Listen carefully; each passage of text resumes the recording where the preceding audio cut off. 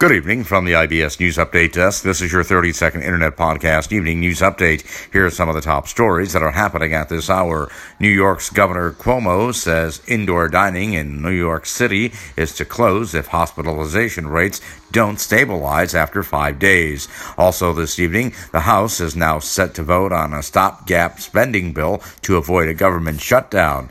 And an ER doctor who criticized President Trump's actions is to be removed from Walter Reed's schedule. And that is your 30-second Internet Podcast Evening News Update for now. We'll have more podcast news updates throughout the night. Until then, from the IBS News Update Desk in downtown Chicago, I'm Nicholas Anastas, wishing you a very good evening.